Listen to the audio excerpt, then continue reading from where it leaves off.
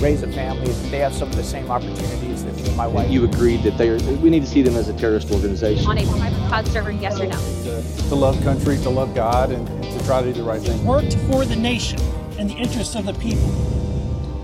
We're gonna have fun with that. Oh, You ought to love do it. a jelly email fundraiser. We should, dude. Yeah. We should. Jelly of the Month Club. I could have brought a box of donuts on the drive over. That's really funny. Welcome back to the Fresh Freedom Podcast. This is a podcast with freedom-loving freshman members of the House of Representatives, where we provide you with a backstage pass to see what's happening inside the halls of Congress.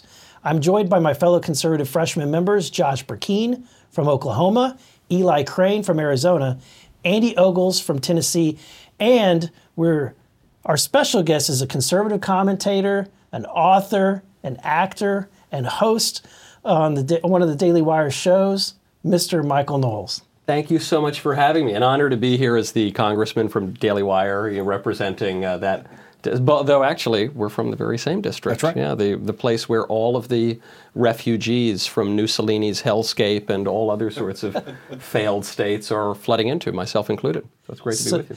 So we've had some past together. Bastion of conservatism.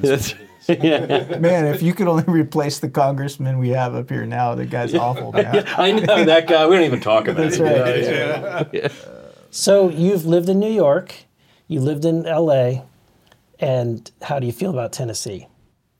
I was thinking about going to Texas, but all of my exes live in Texas, so I obviously had to hang my hat in Tennessee. It is so great. I'm working my hardest to develop a Southern accent so that I can blend in perfectly. But when I first went to look, Daily Wire said, do not buy a house in LA. My wife was pregnant. I said, I have to buy a house. They said, don't buy a house. We're fleeing. We got to get out of here. COVID regs were on. Newsom was going to shake us down for 50 years after we died. We had to get out.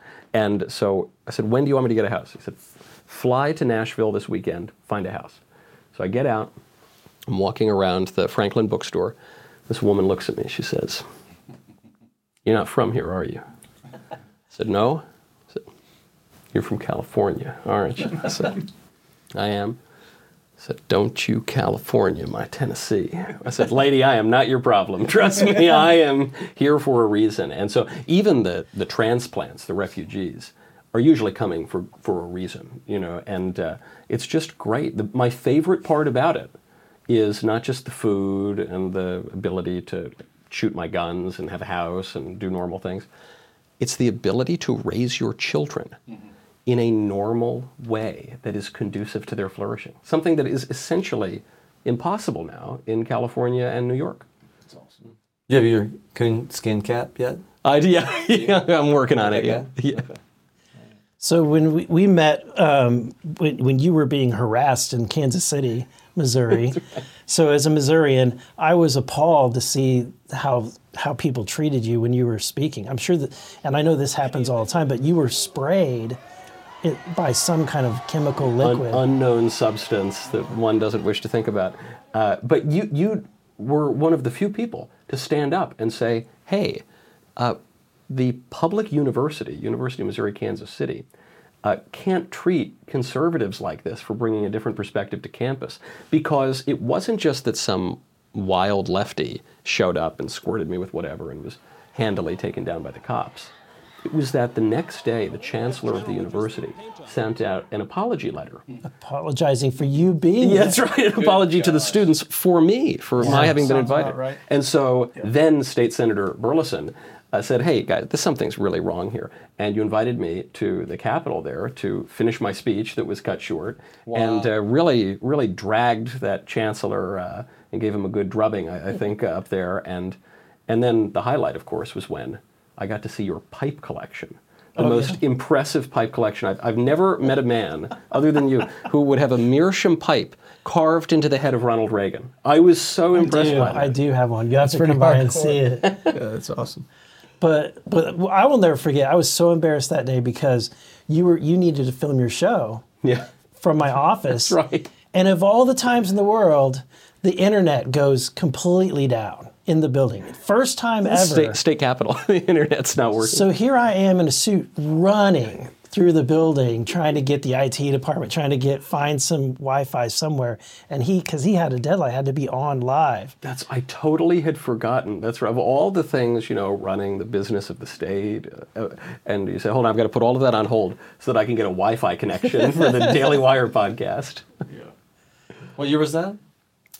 Oh, please. I don't know. 2017, 19? Yeah, somewhere around there. Okay. So we really appreciate the voice that you have and the input that you provide. You don't live in the Beltway, so what advice do you have for those of us that are here? What are you hearing from people that don't live in this bubble? The bubble thing is real, I think. I've a number of my politician friends have told me that. But I wonder if the bubble is quite so firm in the age of social media. I mean, I guess that creates its own sort of bubble. One bit of nonsense that I've heard from GOP consultant types is that, especially looking ahead to 2024, conservatives need to cool it with the focus on social issues and specifically transgenderism. That no one really cares about that. That's just a kind of a social media phenomenon. Well, they need to come to Oklahoma. Right. I think, do those people forget how Glenn Youngkin got elected in Virginia? Do those people forget how Ron DeSantis became a presidential candidate in Florida? This is... The dads are terrified. They're terrified. And they have a right to be terrified. Absolutely. I mean, it's just complete gobbledygook from the usual suspects. But, perhaps people in Washington, D.C. or parts of Northern Virginia don't care about this. But truly, when I think about all the issues I care about, borders, national security, the economy, obviously, trade, whatever, all these things. The moment I am presented with the prospect that my child will be harmed intellectually, spiritually, or physically, I don't care about any of the other issues. There's a visceral response, right? Yeah. And especially when you see some of the content that the kids are being exposed to. And so, like you said, everything suddenly gets put aside. But they're so in your face, and even in where we live, you see it in the greater Nashville area, that this pollution of the minds is trying to take hold. And I'm with you that people are sick and tired of being told that everything's going to be okay. What they want is action. You think about it. It's one thing that mom and dad standing up saying, "Why are you trying to indoctrinate my kid?" The second question you got to ask is, what is it within these individuals that gets something out of going and being amongst young children and doing these events? I think it's a spiritual thing. It absolutely I really do, is. man. I mean, it's after the next generation. To me, this is straight up good versus evil. I mean, why on earth? Like, you can live however you want to live, but when you start trying to force that type of just indoctrination on little kids, I mean, it's just disgusting, man. But part of it is pretty clever. I mean, I'm with you. I suspect they've got some even darker motives there as well. But even the most charitable read of it is, kids' minds are very malleable. Right. So if you want to shape a country, it's a lot easier to shape a 5-year-old's mind, and that'll stick with him for the rest of his life. So, in a way, we often say we want to educate, not indoctrinate. And we all know what we mean when we say that. But literally, those two words mean the same thing. I mean, they come from the same root word, docere, which is to teach. It's just one's the good kind of teaching and one's the bad kind of teaching. But when we have curricula in schools, we don't leave it totally neutral and open. We don't say, well, child, you can choose. Does 2 + 2 = 4, or does it equal 5 today? Right. We're teaching them something. And if we don't have an affirmative agenda of substantive goods, then it's going to be the left that indoctrinates them into substantive bads. We're going into this, budget crisis situation where the government is funded till the end of this month, and within the next few days, the end of this week, and it's just a few days, if there's no action taken, the government quote unquote shuts down, right? Appropriations diminish, but to 85% of what they currently are. But there's two voices. We're hearing the voices from people in this town who say, you don't want to do that, you don't want to have the government shut down, Republicans get blamed. But I also think to your point, when you hear from people back home, they're saying, you mean that government that is trying to indoctrinate my kids? Yeah. You mean that government that that wants to send me to jail for being a protester? You mean that government that wants to say I'm a terrorist because I will go to my school board meetings? Yep. Shut that government down. Yep. And so that's what I'm hearing. Is that what you're hearing back home? You know, I actually think that the shutdown is not on many people's radar. Oddly enough. So when it does come up for people, I think you're right. They'll say, well, the government's shut down, so only essential workers are going to continue doing their jobs. Can we just keep it that way? That sounds good. Keep the non-essential workers out of Washington. But I don't think it's on people's radar because it's just so regular now. I mean, we just shut the government down. That's just what happens now. It seems like every single year, Well, unfortunately, dysfunction has become the new normal, right? But at the end of the day, when the government does quote unquote shut down, the average American is not going to feel an impact from that. Right. And so this idea that it's a budget crisis, I reject that language. It's not a budget crisis. This is what the House of Representatives is supposed to do. We're supposed to argue and debate, and we're supposed to come out with the best outcome for the American people. And if that takes a few extra days into October, then so be it. Period. End of story. We made a commitment that we were going to pass 12 appropriations bills. There's a reason why the Congress's approval ratings is in the toilet, is because we don't keep our word. And by George, it's time that we keep our word. We said 12 appropriations bills. How hard is that going to be to accomplish? Well, let's find out and do that thing. Yeah. Then we can talk about maybe a short-term CR that gets us over whatever hurdle is next. But how about we keep our word? And if that means shutting down, the average American isn't going to know it. And if they put barricades in front of the World War II memorial, I'll go out there myself and move them. Yeah. Because if you're a veteran, if you're an American, you want to come to this city and you want to visit an open-air monument, by George, you own it, you should be able to visit it. And how dare a president or anybody else stand in your way? So in 2018 to 2019, when I asked people, do you remember what happened in the winter? Most people don't. It was the longest shutdown in our nation's history. It was when Trump said, you're going to give me $5.7 billion to finish this segment of the wall. It lasted for 35 days. Most people do not remember it because it tells you the impact that it had on their lives. That $6 billion, by the way, is the cost of illegal immigration to New York City's budget this year. So think of offensive versus defensive, what $6 billion can do. We know that the impact of illegal immigration in the United States, according to FAIR, is $150 billion. That's to all taxpayers. It's $66 billion under the federal taxpayer, so not bringing in the state and municipal dollars. So there's a real issue that has to be addressed with the cost that's coming in the United States because of an open border, and then the fiscal stuff. What all of us in this room are reiterating to leadership is we have to have a top-line number that actually has sizable cuts. And this conference is debating right now, and it looks like that they can get comfortable with a sizable cut, 20% type cut to everything that's not defense. Wow. Now that's not mandatory, that's discretionary side, but that's what many of us in this room were fighting about at the head of this year, is to have a Republican Party that is actually really about fiscal restraint, that is a unit that we fight for fiscal restraint. We just don't talk about it when we campaign. That's pretty significant. I mean, 20%, even if you're only talking about the discretionary side. First of all, the mandatory side seems to be completely off the table at this point. Mm-hmm. I mean, not one person is talking about entitlement reform or anything even approaching it. And maybe that issue will come up again, but it certainly doesn't seem popular right now. So if you could achieve something like that, that's... Well, that's where the conference is in conversation, to the point that's said, is how are you going to make sure that they're going to achieve that goal? How are you going to make sure that Lucy and Charlie don't do the football trick yet again? And so that's where I want to give kudos to those that are creating more leverage. For me, I had to know that this conference was going to get to that top line number, and so I was fighting for that last week. Now the question before us is, all right, prove it to us that you're going to get to that top line number. Right.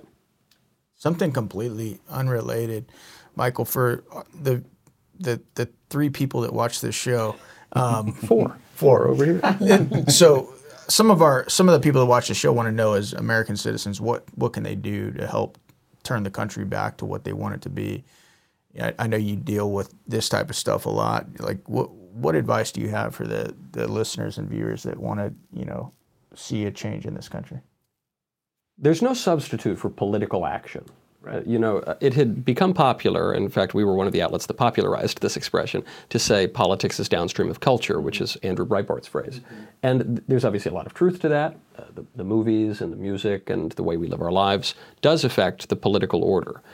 But I fear that we've made an idol out of this expression and used it as an excuse not to wield political power in a just way on the happy occasions that the people actually give to us political power. And so, just as much as we can say politics is downstream of culture, the law is also a teacher. And people, this is what incentives are for. If when you reward something with a law or you punish something with a law, if that didn't change how people behave, there would be no purpose to the law. And so, the Democrats are very, very good at direct political action at the local level, all the way up to the national level, or the international level for that matter. And conservatives are not. We're just not as interested in it. We recognize that there's this huge uphill climb because the left has built an entire ecosystem, and we feel that it's basically hopeless. But all the way down even to the family, the fundamental political unit. I would encourage conservatives, especially conservatives where we live, so that we can all benefit from it, to engage in that direct political action on school boards, on city councils, on badgering congressmen, hopefully not badgering you, hopefully badgering the other side and perhaps the Republican leadership. But to not write off the political order. It's not as sexy. It's not as Hollywood and glamorous, but one little law, one little regulation can have a transformative effect on a community. Are you stealing from? I'm curious, because there's actually a scripture, Ephesians, that talks about that the law was a tutor. Yeah. Is that where you got that from? Yeah. That's good. The law is a teacher. That's good. I hadn't remembered the exact verse, but this is something that Christians have understood for our entire civilization. And I don't know, we kind of threw it out the window because we have an aversion to all the muckiness of government, and we don't like to see how the sausage is made, and so we'd rather not think about it. But the law is a teacher. It's right there in the book. It kept us. That's right. You guys have been on the forefront of really creative ways of pushing back against this cancel culture, this kind of movement. And what I love the stories that you guys used to have a sponsor, Harry's Razors, and it's something you said that insulted them. Is this the German blade? Is this the German blade? This is the Right. German, yes. Oh, I want to hear this. So this is just my main piece of advice, and it's something that I try to live by every day. Under no circumstances should one ever piss off Jeremy Boring. It's just a very bad idea. Harry's Razors was on my show as a sponsor, and they make a fine razor, so we were advertising it. And then some Twitter account, maybe it was a political operative, maybe it was an ordinary person, pulls up an old clip of me on Candace Owens' old show on PragerU when Candace said men are not women, and I agreed with her. I didn't even initiate the statement. I merely agreed with her. And this account tweeted at Harry's and said, you got to pull your ads off Knowles' show. And the Harry's account responded to this Twitter account with two followers, literally two, and said, oh yes, there's clearly a values misalignment here or something. The men are not women. That's what this is Harry's Razor Company? Yes, yeah, correct. It makes more money off of Eli Crane than they would my wife? Yeah. Okay, I want to continue, exactly, please. Yeah. Continue. So if a sponsor wants to pull off the show, basically for any reason, we don't care. There are plenty of sponsors who will come on the show. But when they said there's a values misalignment, they don't, Right. They said all sorts of nasty things. They're insulting not only us, but they're insulting the audience. They're saying our audience is a bunch of, bigoted, phobic, jerk people. And we couldn't have that. So we decided first to run a weeks-long campaign urging people to cancel their Harry's subscriptions. And then Jeremy set about on a 1-year-long process of building a razor company, sourcing steel, purchasing, a full company. And he got the domain IHateHarrys.com. Then he got a billboard across the street from the Harry's headquarters, and they shut down their social media pages. They still do it for extended periods of time. And now the crazy part is, we ended up being the dog who caught the car, because now we're like one of the most prominent razor companies in the country. And we said, oh no, do we have to make razors now? We didn't bank on that. Oh, the commercial you guys put out for that is epic. Our country's in trouble. Conservatives are being canceled by Hollywood, the media, universities, and now Harry's razors. Stop giving your money to woke corporations who don't think you deserve their product. Give it to me instead.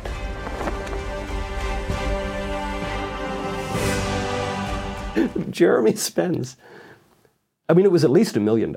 It might have been $2 million. I don't know how much the commercial cost. Like a film budget into a 3-minute commercial to just troll Harry's razors. Flamethrowers and everything. And to be clear, if you are a dude in a dress, you're still a dude. Yeah, these things were uncontroversial at one time. Yeah. You're gonna get us canceled. Yeah.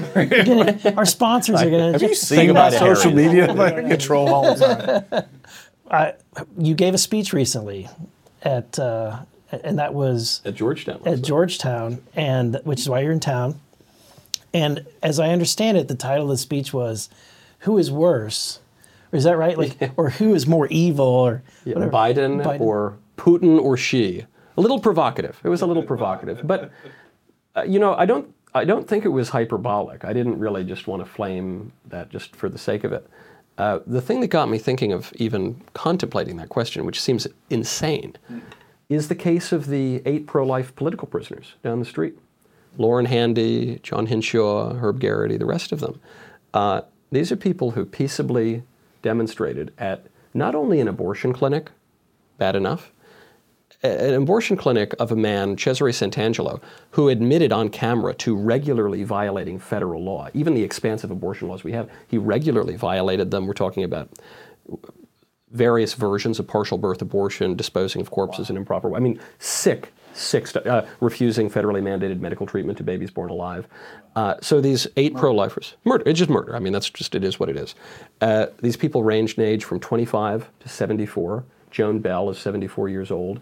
She was arrested. They all face 11 years in prison over the FACE Act. If only they had been burning the country down with BLM and Antifa for 8 months, they'd be given awards. Yeah. They wouldn't see a moment in jail. Joan Bell could die in a prison cell. And Barack Obama, that was a Freudian slip. Joe Biden, the president nominally, is down the street. He could pardon them all in 2 seconds. He could at the very least commute their sentences. And he won't do it. And there's an additional scandal, which is that Biden calls himself Catholic. He doesn't seem to practice or believe the faith, but he says he is. And it was that Mitchell and Webb sketch that went into my mind, which is, are we the baddies? Or all of a sudden, that is a very evil thing. This is not to minimize the evils committed by Putin or Xi or any other adversary around the world, but that's some pretty bad stuff. Yeah, I've often thought if you took photos of the protesters in Russia, or actually the protesters in America, on January 6th, right? Yep. And you presented that to people on the street and said, these are Russian protesters. Isn't it awful that Putin has thrown them in prison for their political beliefs? And people would say, absolutely. They're fighting for democracy. Of course. But they're not Russians. These are Americans. Right? Standing up for life. 74 years of age. And so for people who don't know what the FACE Act is, it's those that were designed to, the bill initially may have had a good motive, I don't know at the time when it was put out there, but now it's prosecuting people who would protest. Yeah. So you've got people that are going to abortion clinics protesting, and this is happening to them. We're not talking about, peacefully. We're not talking about violence. Yep. And so for those who want to know more about this, Chip Roy's introduced a bill called the FACE Act, or removal of the FACE Act, and would encourage people to encourage their member of Congress to sign on to that bill. I mean, it's one of those laws where whatever I suppose the motive was, don't bomb abortion clinics, though I think that's already illegal anyway. Yeah. But it's really just a way for the liberal ruling elite to just drop the hammer on perfectly good, ordinary people trying to save babies. Well, and I would warn, sometime, the canary in the coal mine, right? If you look through history, I think we're at this inflection point where suddenly you have a political elite. They've set forward a framework that if they disagree with you, then they can entrap you. So you can have someone who's peacefully praying in front of an abortion clinic can suddenly get a decade in prison. You can have a president, whether you like Trump or dislike Trump, it doesn't matter. You have woke district attorneys that are abusing and distorting RICO statutes and all sorts of things to prosecute an individual. Now, keep in mind, if that district attorney can prosecute a former president, they can go after you or Eli or you, because now you've removed the barrier and the standard for whom is touchable. And so we're at this inflection point that if we, the people, don't fight back, if we as members of Congress don't fight to restore order, which means the budget process, which means the way we communicate, the way we hold the line and don't back down. We've got to change how this place operates. And this is the people's house. The House of Representatives is the people's house. It's supposed to be messy. It's still supposed to be argumentative, but we are fighting for the future of this country. And I would encourage you, my colleagues, and those back home, we can't back down. Because if we do, think about our founding fathers. There were times when the night was dark and hope would have been lost, but they never lost hope. They prayed to their Lord and they pushed forward, and that's what we have to do. There's a quote that it's almost cliche now to quote it from Martin Luther King, which is an older Christian principle that injustice anywhere is a threat to justice everywhere. And the libs love to use that phrase, and they quote it all the time. I don't think they know what it means. I don't think they've thought about it for more than 5 seconds. But it's a good quote because it's true. The political prisoners who increase in number every day in our nation's capital, to Biden's great glee, that's very bad for them that they're in prison. And their opponents might say, well, this is very good for us that we get to wield this power. But if injustice becomes the norm for our federal government, that is a threat to everyone. Because if you think that that's not going to come swing back on you at some point, you're out of your mind. I mean, if we don't have objective standards of justice that will give some stability to our country and some weight to our country, then we're going to turn into even more of the banana republic that we increasingly appear to have become. Yeah, justice must and always remain blind. Yeah, and it must be applied equally, period. And ironically, here we have this perverse situation where you have the Justice Department going after Donald Trump for really trivial things, right? Trying to conglomerate, like they're doing judicial gymnastics to try to bring him into the courtroom. In the meantime, we're in oversight investigating hard facts, bank records, Treasury reports. We're investigating FBI files, all about the influence peddling scheme of the Bidens.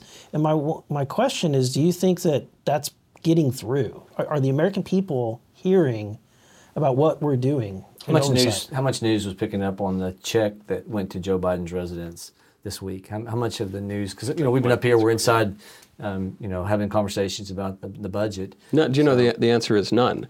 The news didn't pick up on it because the news was focused on Bob Menendez, which to me,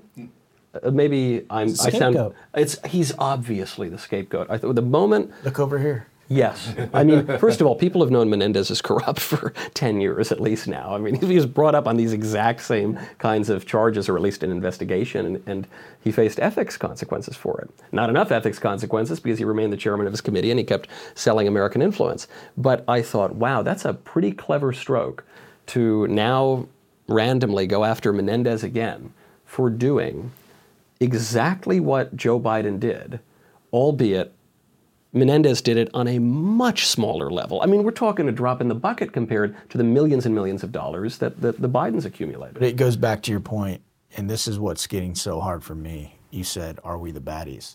When I look at, growing up just loving this country and being so proud to grow up here and going and serving the country, and then, it's like I just don't even recognize it anymore.